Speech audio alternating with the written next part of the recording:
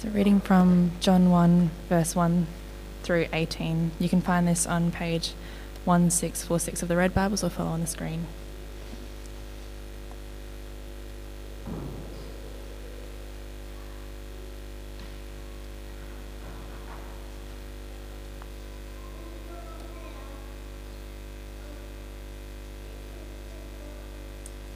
In the beginning was the Word, and the Word was with God, and the Word was God. He was with God in the beginning. Through him all things were made. Without him nothing was made that has been made. In him was life, and that life was the light of all mankind. The light shines in the darkness, and the darkness has not overcome it. There was a man sent from God whose name was John. He came as a witness to testify concerning that light, so that through him all might believe. He himself was not the light. He came only as a witness to the light. The true light that gives light to everyone was coming into the world. He was in the world, and though the world was made through him, the world did not recognize him. He came to that which was his own, but his own did not receive him. Yet to all who did receive him, to those who believed in his name, he gave the right to become children of God. Children born not of natural descent, nor of human decision, or a husband's will, but born of God. The Word became flesh and made his dwelling among us. We have seen his glory, the glory of the one and only Son, who came from the Father, full of grace and truth. John testified concerning him.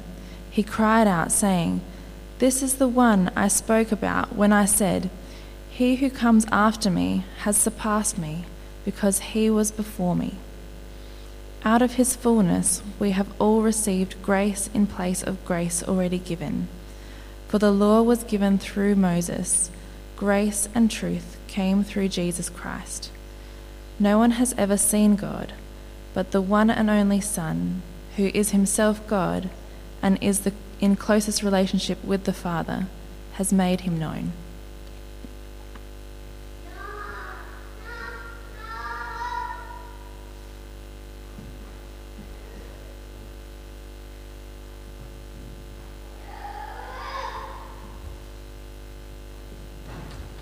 Morning, everybody. Good to be with you. Thank you for your prayers for Corinne this week, who's been in hospital.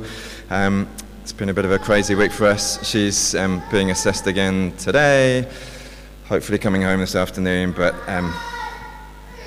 we'll find out later. We're into the season of Advent, which is exciting, and the word Advent means coming or appearing. The season of Advent is all about looking back to Jesus' first coming at Christmas, a baby born at Bethlehem, and also looking forward to Jesus' second coming when he comes to restore all things and renew the creation. So Advent is a season of reflecting on God's promises, rejoicing in the promises fulfilled, looking forward in anticipation to the completion and full fulfillment of all his promises. Today we're going to do things a little bit differently. I haven't had a great deal of time to prepare, and so I'm going to give a brief introduction to Advent, and then we're going to watch a Bible Project video on that passage from the beginning of John's Gospel. Then we're going to watch another video by Glenn Scrivener, who addresses one of the big themes that come out of the first few verses, and then we'll have a bit of time to reflect and think about how we might respond.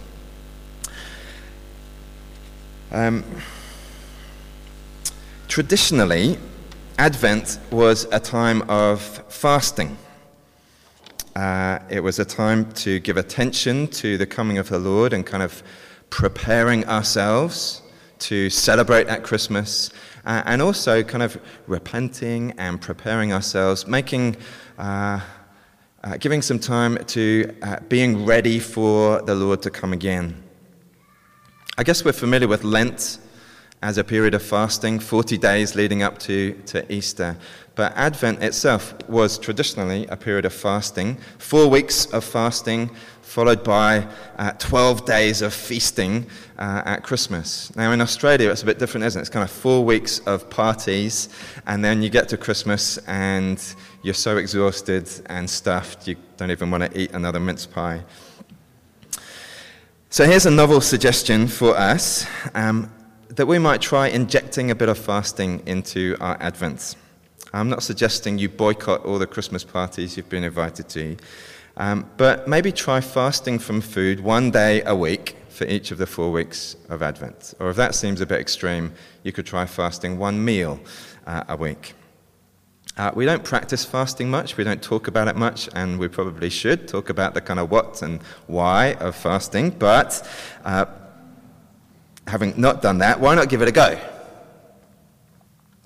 It's a spiritual practice that Christians have engaged in for centuries. Personally, I haven't done much recently, but in the past, particularly in my time at university, found it very beneficial. So I'm planning on fasting 1 day a week through Advent. It's helpful to have a kind of a purpose and a focus for your fast. So why not give time to pray for a greater knowledge of the Lord? Pray for yourself over this period leading up to Christmas to grow in your knowledge of Jesus. Pray for us as a church family that we'd be deepening our knowledge of the Lord. Pray for others to come to know the Lord themselves. We've got a number of outreach events, and it'd be great to be praying deliberately for them.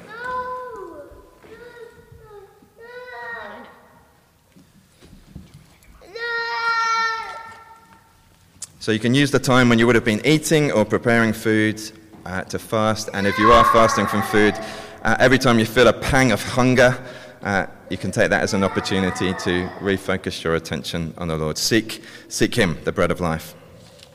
And another Advent tradition is Advent candles, and there are a number of different ways that that's been done over the years. The most common is to have 4 candles with a 5th in the middle.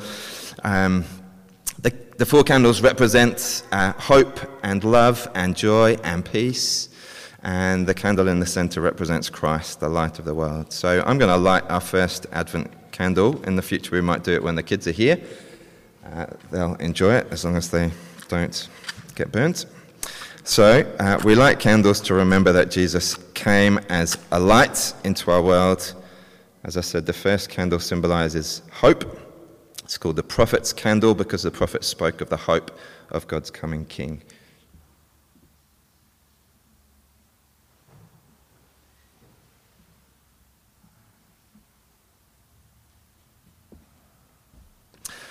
Let me pray, and then we'll get into John. Heavenly Father, we thank you for this season of Advent, and we pray that you'd focus our hearts on the Lord Jesus in all the busyness, in the midst of parties and end-of-year celebrations and everything else that's going on. Please focus the eyes of our hearts on Jesus Christ, our light in this world and our hope for the world to come. We pray in his name. Amen. Well, through Advent on Sundays, we're going to be looking at that passage from John's Gospel, 4 weeks to work through 18 verses, so we're going pretty slow.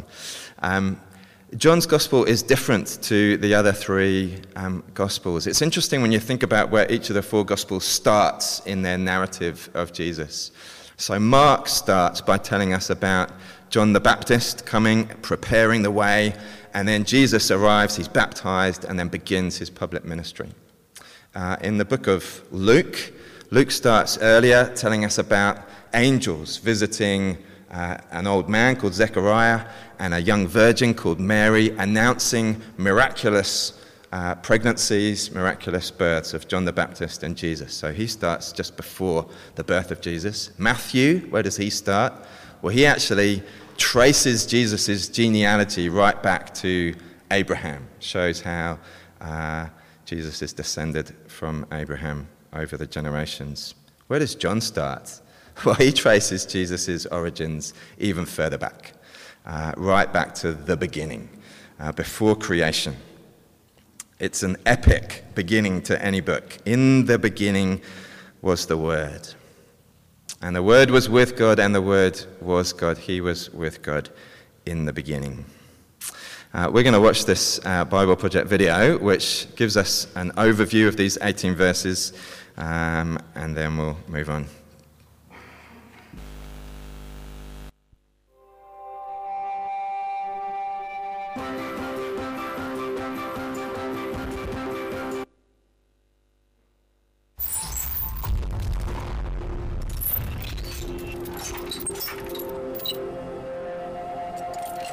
There are 4 accounts of the life of Jesus that altogether are called the Gospel. And the Gospel of John begins by introducing Jesus as the Word of God. What does that mean for a person to be a word? Yeah, that's a great question. Let's check it out. So John's account has 21 chapters, and it begins with a carefully designed prologue that places Jesus' story in a cosmic context. It starts like this. In the beginning was the Word. In the beginning. That's how the story of the whole Bible begins. In the beginning, God created the skies and the land. Right, John is claiming that to really understand who Jesus is, you need to start way, way back to the beginning. And what was God doing in the beginning? He was speaking his creative word into the darkness. Words like, let there be lights. Let the dry land appear. Let plants grow. Picture a king who can get things done just by speaking a word. That's how God speaks in Genesis 1, 10 times. And each word turns the dark chaos into an ordered cosmos that is full of life. Creation hears the word and obeys. Now, think about it. A person's word is their word because it embodies their thoughts. But as it goes out from them, it becomes separate. It's this idea that John explores next. And the Word was with God, and the Word was God. He was in the beginning with God. Notice how John has designed this opening statement so the outer lines are about the word's eternal nature. He's from the beginning. And then the center lines are a claim about the word's identity. The Word is both with God and is God. They're 2 and also 1. Now, after these opening lines are 6 more paragraphs that are arranged in 2 matching groups. The first 3 tell the story of Jesus with imagery drawn from the scroll of Genesis. Creation began with God bringing light into darkness, and now, with the coming of Jesus, God's beginning a new creation. In him was life, and that life was the light of humanity. And the light shines in the darkness, but the darkness did not overcome it. In the next paragraph, we meet a new character, John the Baptizer. Yeah, he was preparing Israel for something new that God was going to do by bearing witness to Jesus when he arrived. John came as a witness, so he could bear witness to the light, so that everyone could believe through him. After this, the third paragraph explores the choice people face when God's light enters the world through Jesus. Some choose to stay in the dark, but others enter the light and are recreated, reborn as new kinds of humans. Unto his own he came, but his own did not receive him. But to those who did receive him, he gave authority to become children of God, to those who believe in his name. So these 3 paragraphs summarize the story of Jesus as God's Word bringing light to the darkness. All imagery from Genesis. Right. And now watch. John will go back and retell the same story again, but this time with imagery taken from the scroll of Exodus. The Word became flesh and dwelt among us, and we saw his glory, the glory of the one and only from the Father. So the eternal Word of God entered into creation by becoming a mortal human named Jesus. And he dwelt among us? Yeah, the Greek word for dwelt is skeinein. It means literally to live in a tent. John is comparing Jesus to the sacred tabernacle that Moses built at Mount Sinai, the place where God's glorious presence came to live and unite with his people. So Jesus is a human tabernacle? Yeah, he's the reality to which the tabernacle pointed, the place where God and humanity are united as one. Next, we get another mention of John the Baptizer, who's bearing witness to Jesus, saying, This is the one of whom I said, the one who comes after me actually precedes me, because he was long before me. After this, John tells about how he and his friends actually met Jesus and how they made the choice to follow and trust him and so were transformed by his light. From his fullness we all received grace upon grace. The Torah was given through Moses. Grace and truth came through Jesus Messiah. John was an Israelite, part of the family that received through Moses the generous gift of the Torah that shared God's word and wisdom.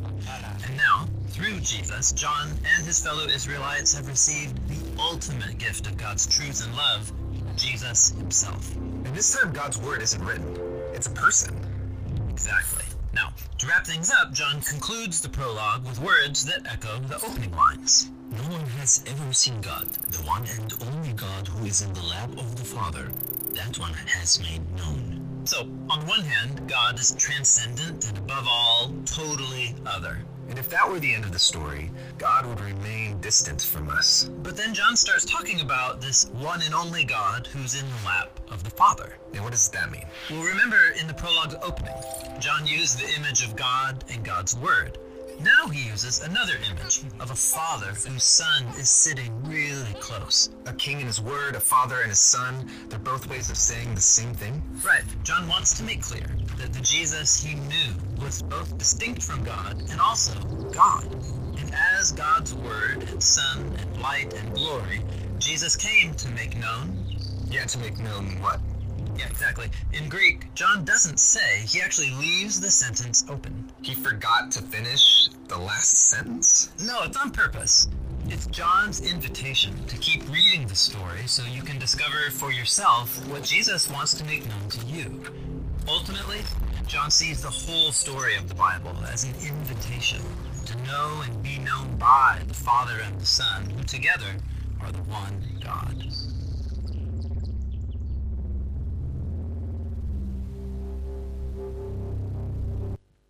It's great, isn't it? Really helpful. I'd not seen the kind of Genesis-Exodus connection before.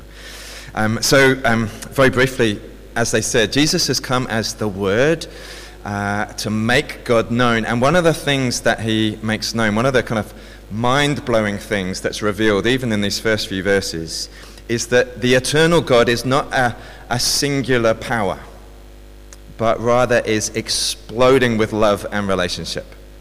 The God revealed through Jesus is not just a singular power, but is a God of relationship, a God of love. In the beginning, we're told there was withness. There was withness. The Word was with God, and the Word was God. And this gives us a window into the very essence of God. This is ultimate reality. And that's the theme that I wanted to draw out from these verses and didn't have time. And so we're going to watch another video. Glenn Scrivener addresses this topic in the first of his 3-2-1 videos. So let's watch this together. This goes for about 13 minutes.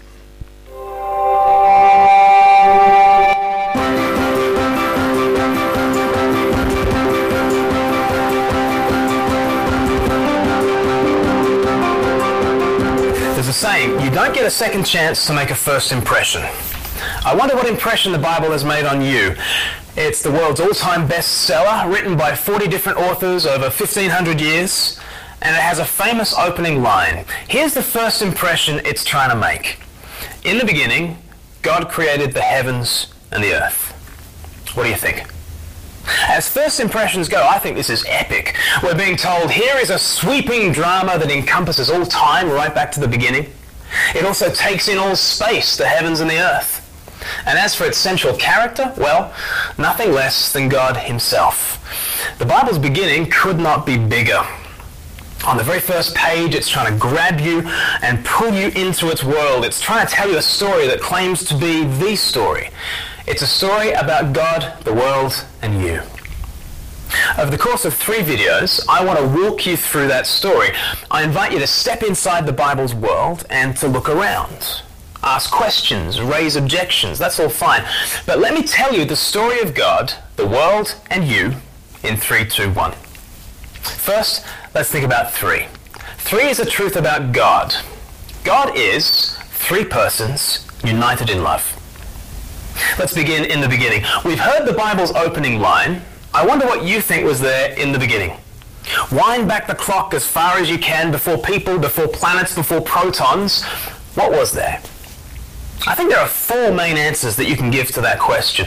They're not hard and fast answers. There's overlap between them. But these answers will shape everything we believe about ourselves, our world, and our destiny. So let's start with the first answer. What was there in the beginning? Nothing. Some say, in the beginning there was nothing, a big dark endless expanse of empty space. Of course that's not nothing, that's a whole lot of black something, but let's not get picky. I don't know about you, but this is my first thought. Before the universe? But the universe is everything. What could possibly come before it? That's probably my first thought because that's the story I've grown up with in the West. In this story, our origins lie in some absolute 0 point. Bring it all back to basics, and what do you get? Nothing. Therefore, what is life? It's trying to work a something out of a nothing. Make your own reason for being. Construct your own image. Be a self-creator. There's just one problem. In the end, we're left with what we started with. Nothing. The artist Damien Hirst said recently that everything you do in life is pointless if you just take a step back and look at it. That sounds horribly bleak, but if there was nothing in the beginning, he's absolutely right. So let's try another tack. What was there in the beginning? Chaos. Many of the world's creation myths tell of wars in heaven. Battling gods jostle for preeminence and the loser gods are cast out. Perhaps creation is the place of exile for the naughty deities or the body of a dead god.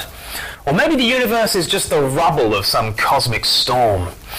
There are scientific versions of this story too. Essentially, it's the belief that our world is fundamentally about conflict, killing, and chaos. Life, therefore, is about fashioning something from the cosmic debris. The strong will eat the weak, and the powerful will rule, but only for a little while.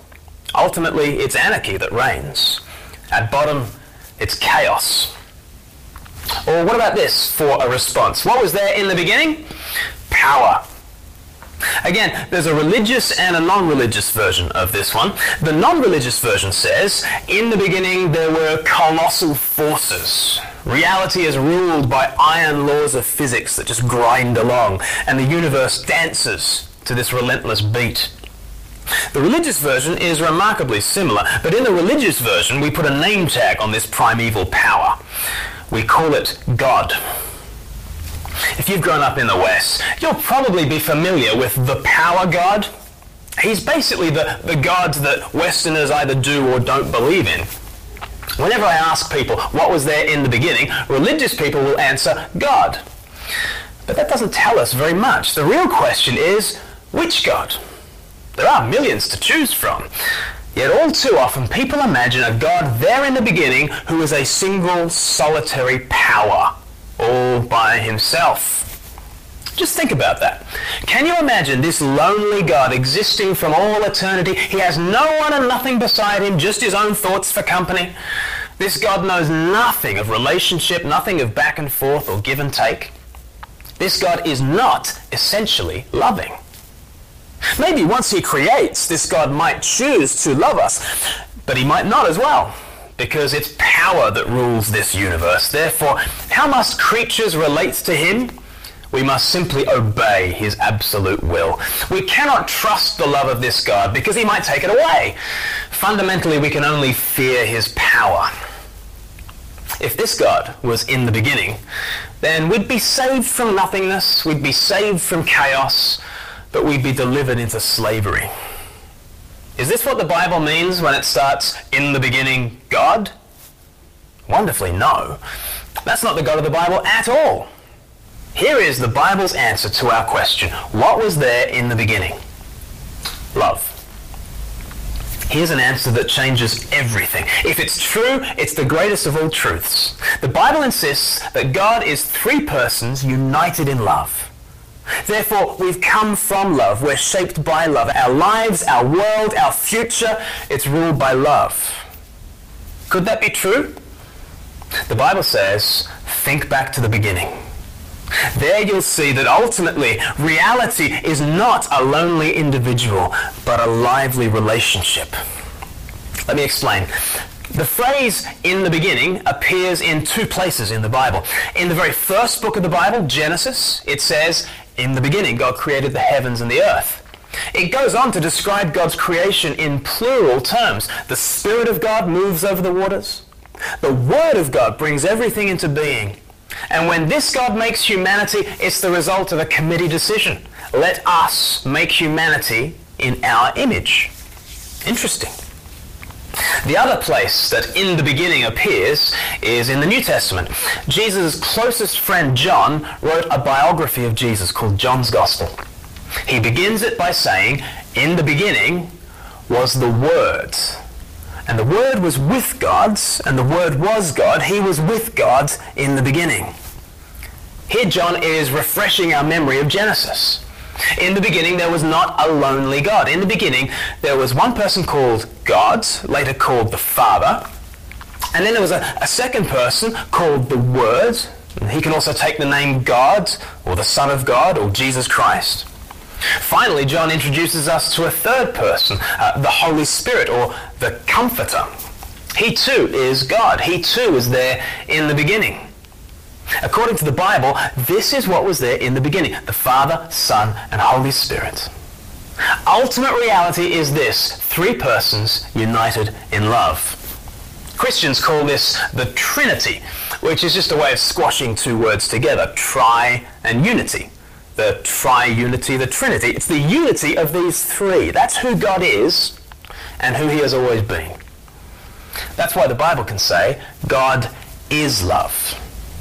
Forever, the Father has loved his Son in the joy of the Holy Spirit. That's why we feel like love is the greatest thing, because the greatest thing, God, is love. The best things in life really are relationships, deep personal connection, meetings of minds, meetings of hearts. That's real life, because the Bible says that's eternal life. That's God's life. This is where we've come from, a family of love. This is where we belong. We exist to find our place in the three. And perhaps you say, that's a nice idea, Glenn. God is love. Love is ultimate. Fantastic. I don't see it. I don't feel it. To me, it looks like nothingness and chaos and power rule the world. If love really rules, where is it? That's a really serious issue. We need to deal with that. If God really is this family of love, if love really is ultimate, how exactly does that connect with the mess of this world? Because this world is brimful of suffering and death and disaster and evil. And we're supposed to believe that love is ultimate? How does that love connect with our mess? Well, there's more to be said on this when we explain two, but let me give you the beginning of an answer. God connects his love to our mess by sending his Son into the world. 2,000 years ago, the Son of God became our brother. A member of the Trinity became a member of the human race. On that first Christmas, the love of God was earthed into our situation. Why? Well, he joins us in our mess so we can join him in his family. Let me tell you a story. When Jesus was 30 years old, there was a group of Jews getting washed in the Jordan River. It was a religious ritual called baptism, where people confessed to God and to everyone else, I'm a mess. It's not just the world. I too am unclean on the inside, and they wanted to be washed. Have you ever wanted a shower on the inside? These people felt their mess, and so they confess their uncleanness, and they go through a ritual washing. They are baptized in the Jordan River. You can read about it in the third biography of Jesus in the New Testament, Luke's Gospel, chapter 3. And who should turn up but Jesus, the Son of God? But instead of judging them for being so messy, what does the Son of God do? He gets baptized. He joins the queue of messy people, shoulder to shoulder with all the other moral failures, and he gets baptized. It's a public relations disaster. How does it look? The perfect Son of God is taking a bath along with all the moral failures, all the messy people. What's he doing? He's joining us in our mess so we can join him in his family. Luke chapter 3 verse 21 says, when all the people were being baptized, Jesus was baptized too. And as he was praying, heaven was opened and the Holy Spirit descended on him in bodily form like a dove. And a voice came from heaven, "You are my Son whom I love. With you I am well pleased." Right here, in the midst of the mess, the love of God connects. Jesus joins us in our mess, and the Father publicly repeats his deep love for the Son. The Holy Spirit publicly comes on Jesus to refill him. Because the Father and the Spirit want everyone to know Jesus is still in the family. Just because he's joined us in our failures doesn't mean he's left the Trinity. No, he has joined us in our mess so we can join his family. We'll find out how when we explain 2 and 1. But for now, this is the good news of the three. God is three persons united in love. Which means in the beginning there was love. If there was nothing in the beginning, then life would just be absurd. If there was chaos in the beginning, life would just be struggle. If there was power in the beginning, then life would just be slavery. But no, in the beginning, there was love, because God is three persons united in love. And the good news is you're invited.